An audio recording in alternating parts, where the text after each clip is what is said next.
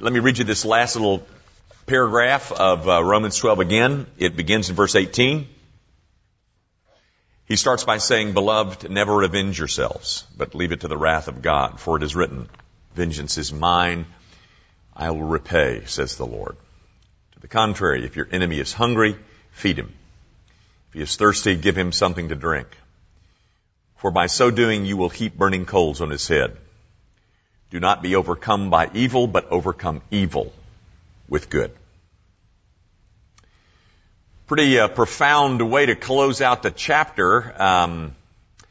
If you were with us last week, you may recall I kind of raced you in the middle of verse 19, raced you toward the subject of the wrath of God, because as I said, it's the most hated concept that we Christians hold on to. Let me just wrap up a couple of things that I didn't have time to say last week about that subject of the wrath of God, and we'll look at the rest of the text. But folks, you might have remember I said last week that don't confuse in your own mind's eye your wrath, my wrath, our wrath with God's wrath.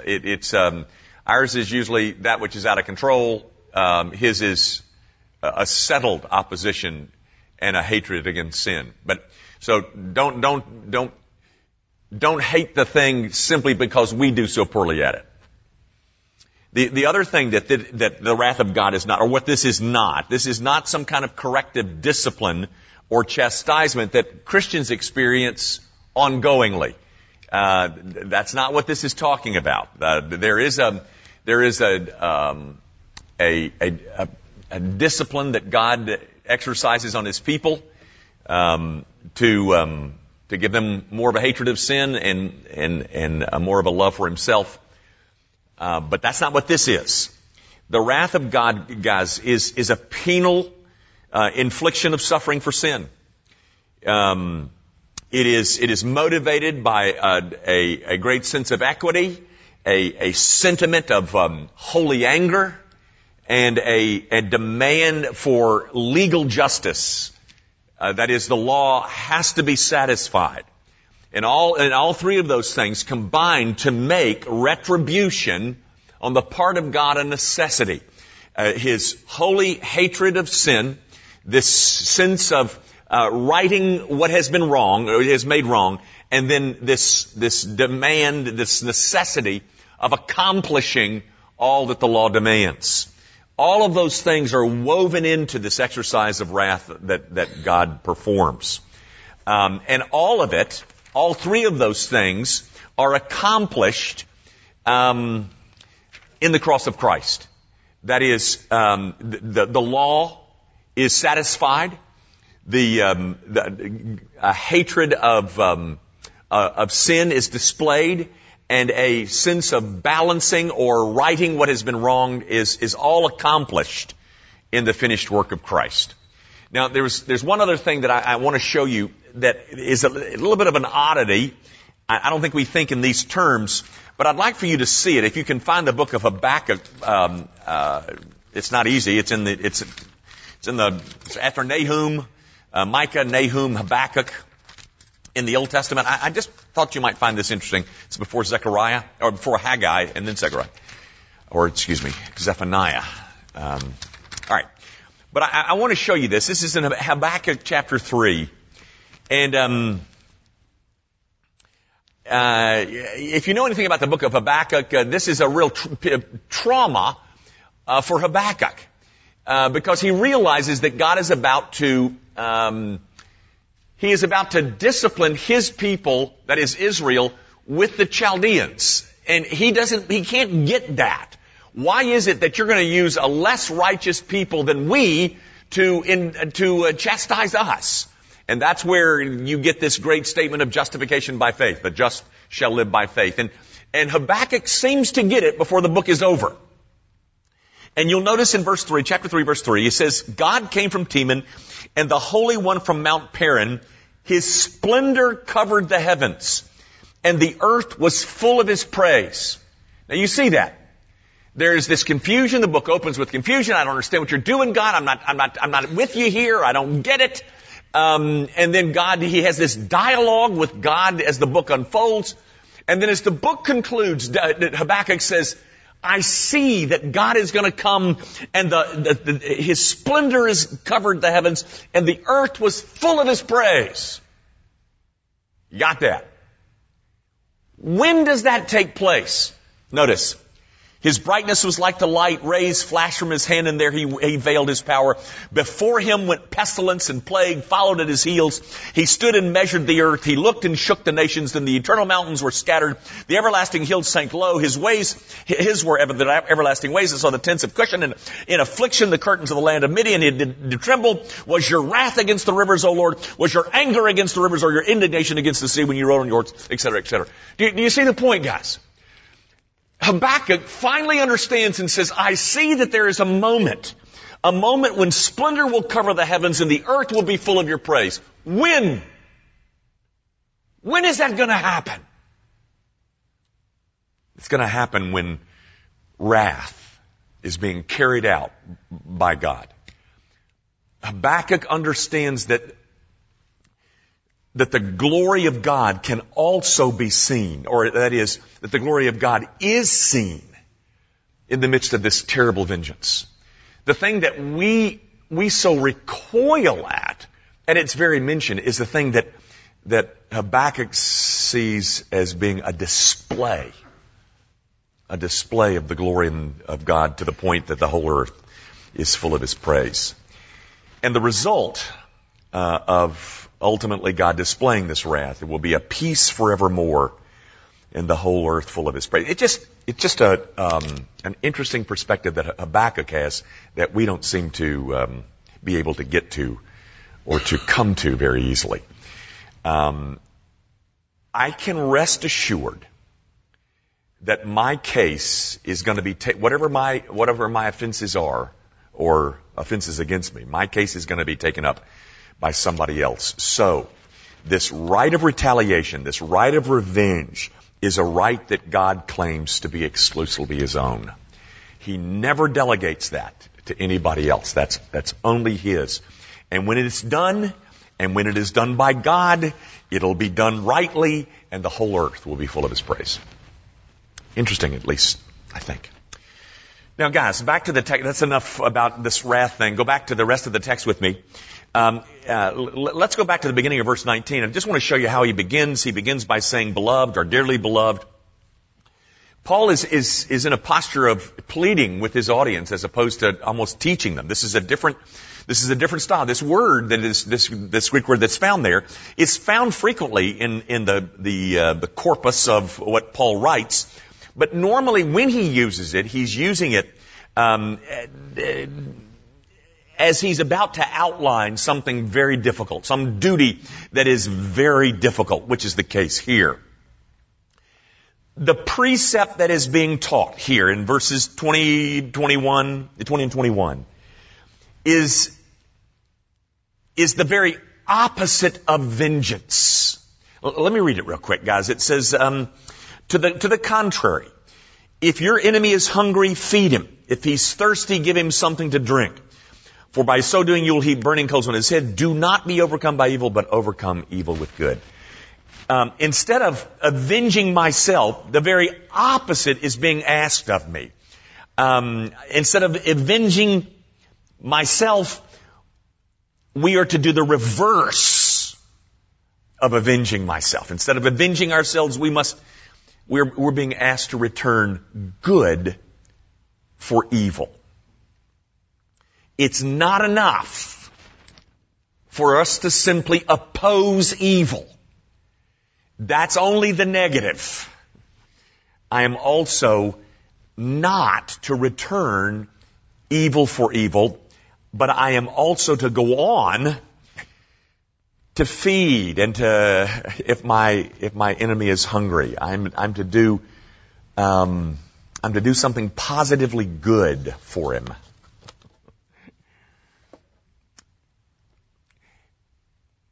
And then, interestingly, verse 20 includes something for which Paul gets a great deal of grief. If your enemy is hungry, feed him. If he is thirsty, give him something to drink. For by so doing, you will heap burning coals on his head. And Paul is criticized for that statement. That is my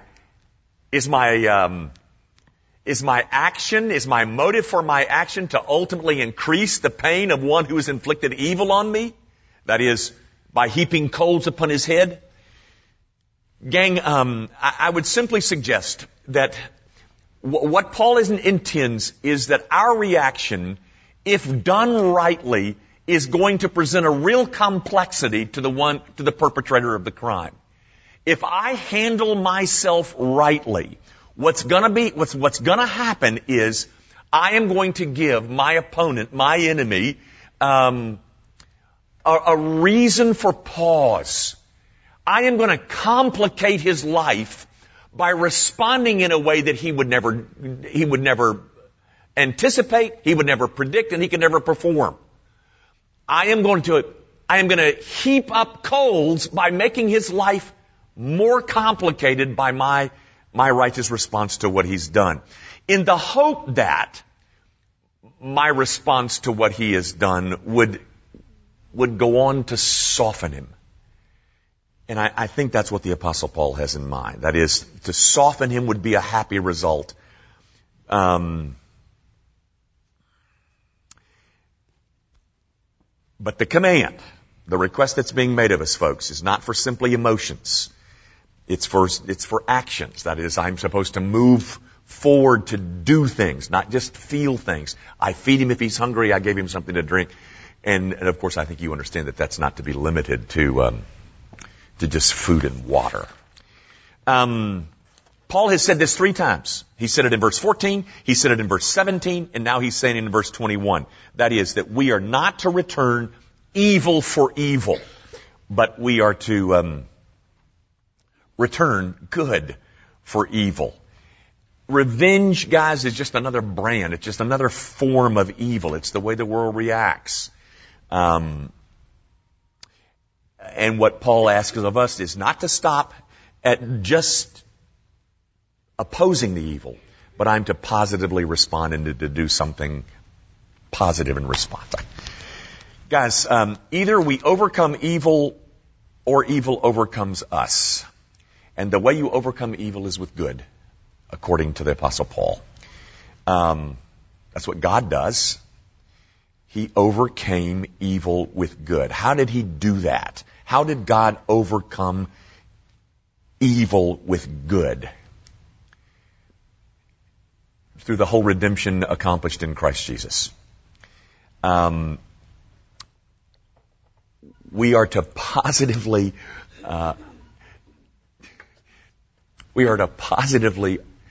respond, or to respond in such a way that the evil is overpowered by good.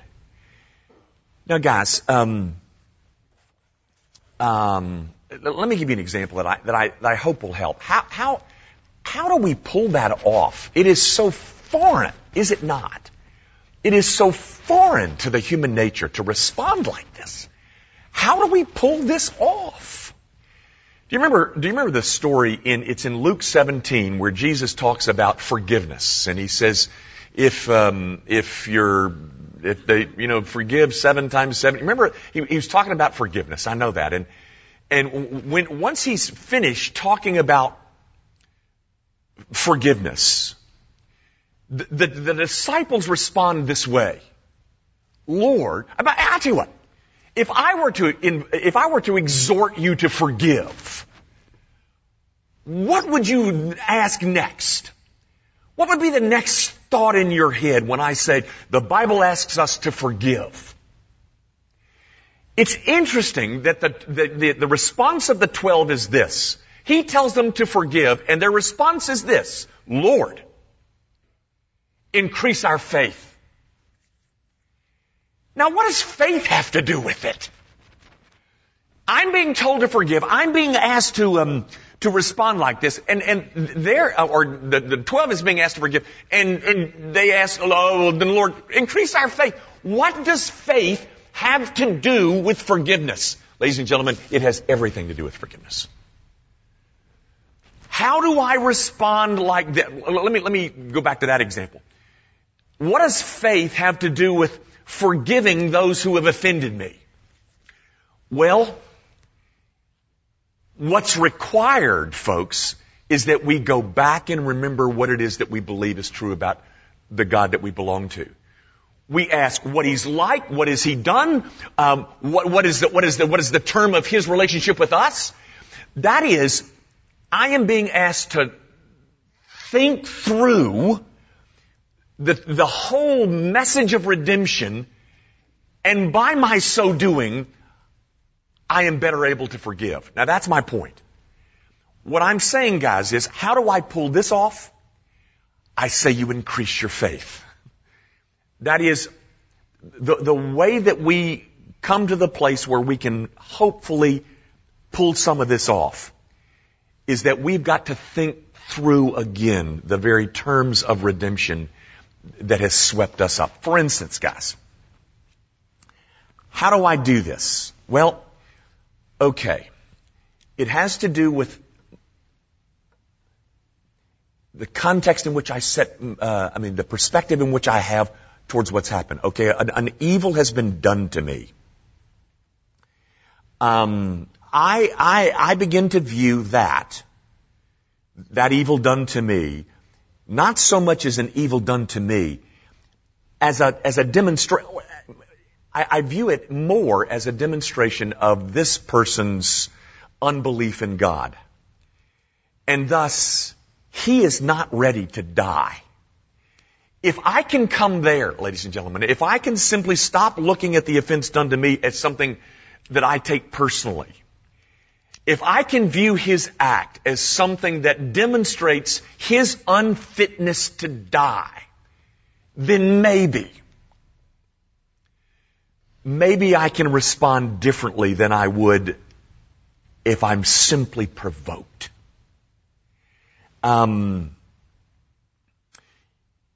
You overcome evil when you cease from viewing the evil perpetrated as a personal injury. It's not about me. This evildoer, this one who has perpetrated the evil, is a man who is expressing his whole inner being, and that ought to evoke something out of me that says, my response has got to be such that hopefully he will be softened.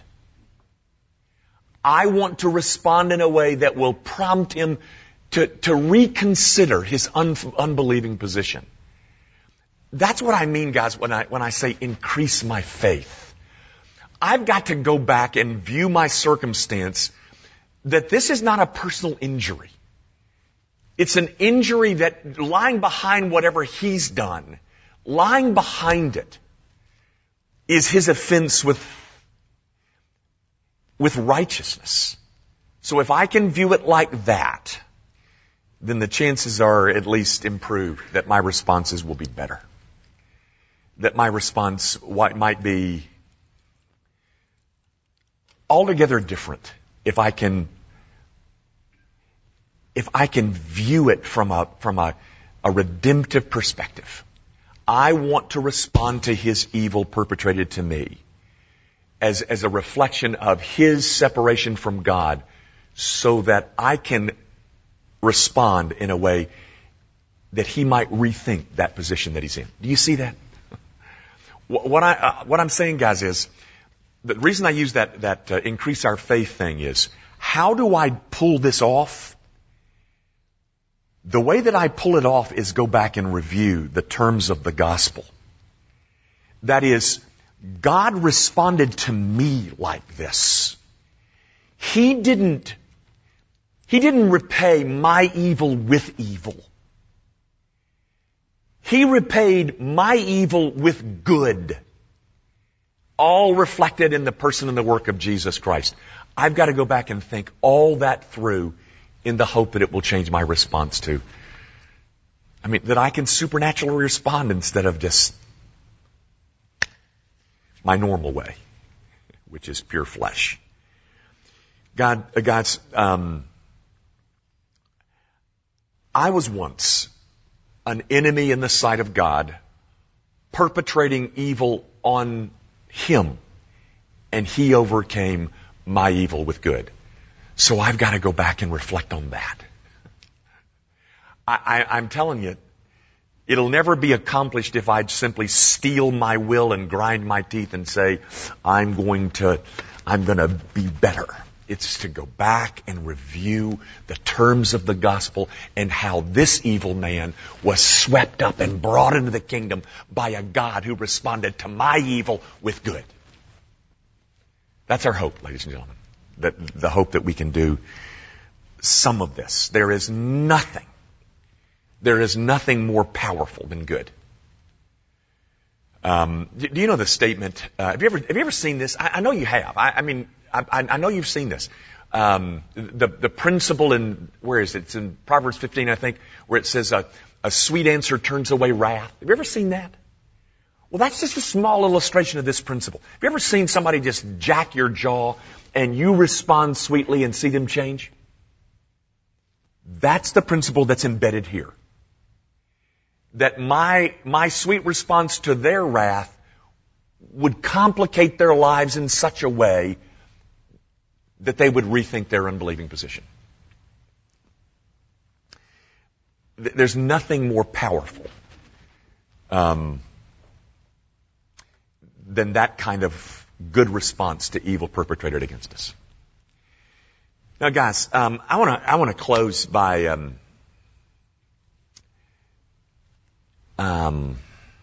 this is a remarkable chapter, Romans chapter 12. It started in verses 1 through 2 with us being called to present our own bodies as living sacrifices. And then it ends with this offering of ourselves in our own best efforts to overcome evil with good. Now, gang, you might see how difficult it is to teach this because it's so difficult to perform this. It is. But when you step back and see what's being asked of us, you really marvel. I think we should marvel at the wisdom and the scope and the power of the gospel to do something like this. That is, that this gospel that we hold to and that we preach is a message that will turn men and women, me and you, people who are accustomed to living only for ourselves, turning us into people who at least desire to overcome evil with good. That's a pretty amazing thing, or pretty amazing transformation. Who could ever think a gospel up like that? Certainly not us. But it's a gospel that has power in it to change us into people who will desire to overcome evil with good. As difficult as all this sounds, we as the people of God want to perform like this, don't we? I was trying to give you some little instruction as to how we might be more successful. But having said that, I want to read you a paragraph that came from a commentary by Robert Haldane. Robert Haldane is an old Puritan that I read from time to time in trying to prepare for Romans. His commentary on Romans is one of the best out there. But he winds up Romans 12 by saying this, and I want you to hear it. And this is a pretty lengthy paragraph, but I hope it'll be beneficial. He says,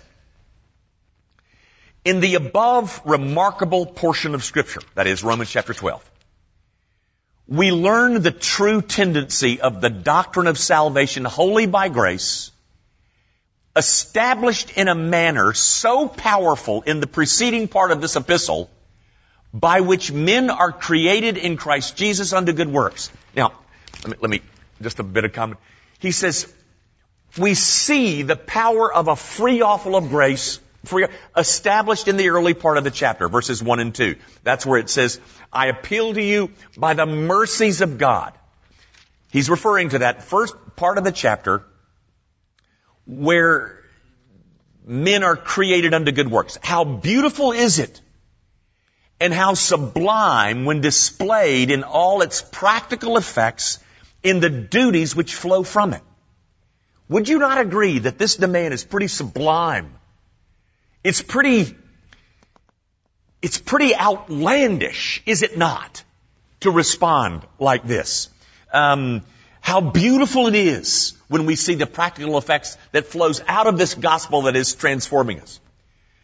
We may search all the works of the most admired writers, and so far as they have not borrowed from the fountain of inspired truth, we shall find in them nothing comparable to the elevated maxims contained in this chapter. Do you hear what he's, you can search all the other authors that are out there, and if they haven't borrowed it from this, then you're never going to find something as elevated, as sublime as what you found in Romans chapter 12. Is that not the truth? Who else is telling you to overcome evil with good?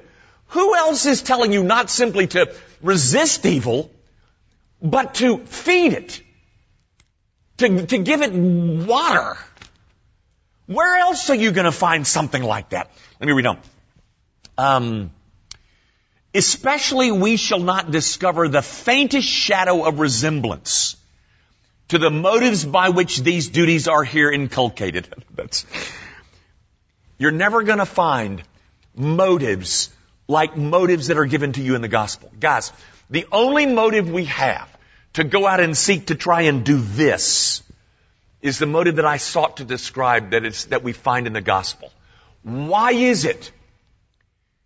Or how is it that God has swept me, this evil man, into His kingdom? It's by good. So reviewing that's the motive that he refers to.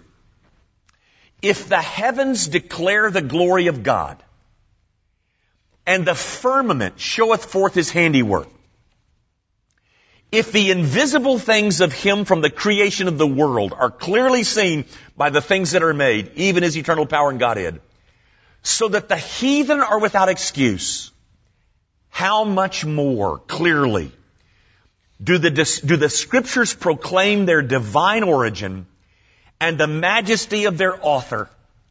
God hath magnified His word above all His name. Do you understand, guys? What he's saying is, nothing demonstrates the divinity of the author of this book. Nothing displays the inspiration and the divine inspiration of this book like the duties to which we have just been called. Nobody puts together stuff like this, ladies and gentlemen. Nobody puts a gospel together like this. Nobody writes a book like this. Borrow from all the authors that you can read. You will not find profundity and sublime truths like these.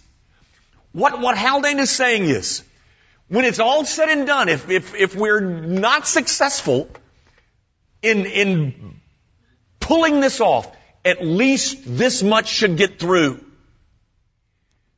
No one would require this of us except God. No human beings, every human being knows how impossible are these mandates. How impossible are these precepts. And so what Haldane is simply saying is that in the precepts and the scope and the width and the breadth and the wisdom contained in them, just that much displays that this is a divine book written by a divine author. We've embraced a gospel, ladies and gentlemen, that there's no human dimension to it. God has exalted His truth above everything else that we can possibly hope to know or to understand. Yes, ladies and gentlemen, this is hard stuff. Yes, it is hard to pull off. Yes, it is hard to teach. But in gazing at it, you recognize you're not dealing with something human. You're dealing with something altogether divine. When it can look you in the face and say, I want you to overcome evil with good. Just that, ladies and gentlemen, should demonstrate that there's someone behind this book, someone behind this gospel message that is altogether unhuman. It's always a privilege to teach this book, ladies and gentlemen. It's a sacred privilege, because what we hold on to here, even though we find it beyond us, What did you expect when you started studying this book? What do you think that this would be comparable to Aesop's fables? No. What you find here is something far beyond, something that demands that there be a God that exists and lives within us before we can ever pull any of this off. That I can relate to. Responding with good to my enemies, that's harder. But what it does say to me is, this God is, that the author of this book is divine and not human. That's the point that I'm trying to make. And he asks of us, we've entered, ladies and gentlemen, when we became Christians, we entered a radical ethic. This is a radical ethic that we belong to, and the only hope of performing it is as we go back again and again and review the terms of the gospel that we've enjoyed. Gang, there is no more motive. There is no more motive to tell you, now if you do this, you're going to get more crowns in heaven. So do it because you're going to get more crowns in heaven. It won't work, ladies and gentlemen. The only motive is we go back and we rehearse the gospel as it's caught us up and swept us away into a relationship with Jesus Christ. And that's what I think you see in this very remarkable chapter. Let's quit. Our Father, it is profundity with which we deal. It is beyond us, far beyond us. We can only respond with stupor as we recognize that what you expect of us is not simply going to church and teaching a Sunday school class.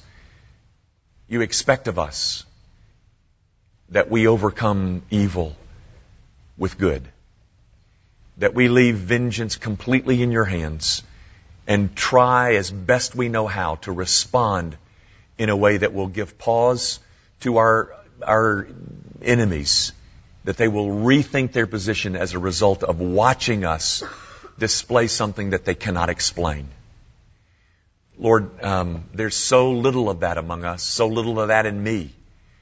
And I pray that you will, by the power of the indwelling Holy Ghost, remind us that you overcame evil with good so that we might be incorporated into your family. Knowing that, might it give rise to a greater heart to live responsibly for Jesus Christ. Lord, we commit ourselves to that, and we do so in the name of Jesus. Amen. Thank you, and good night.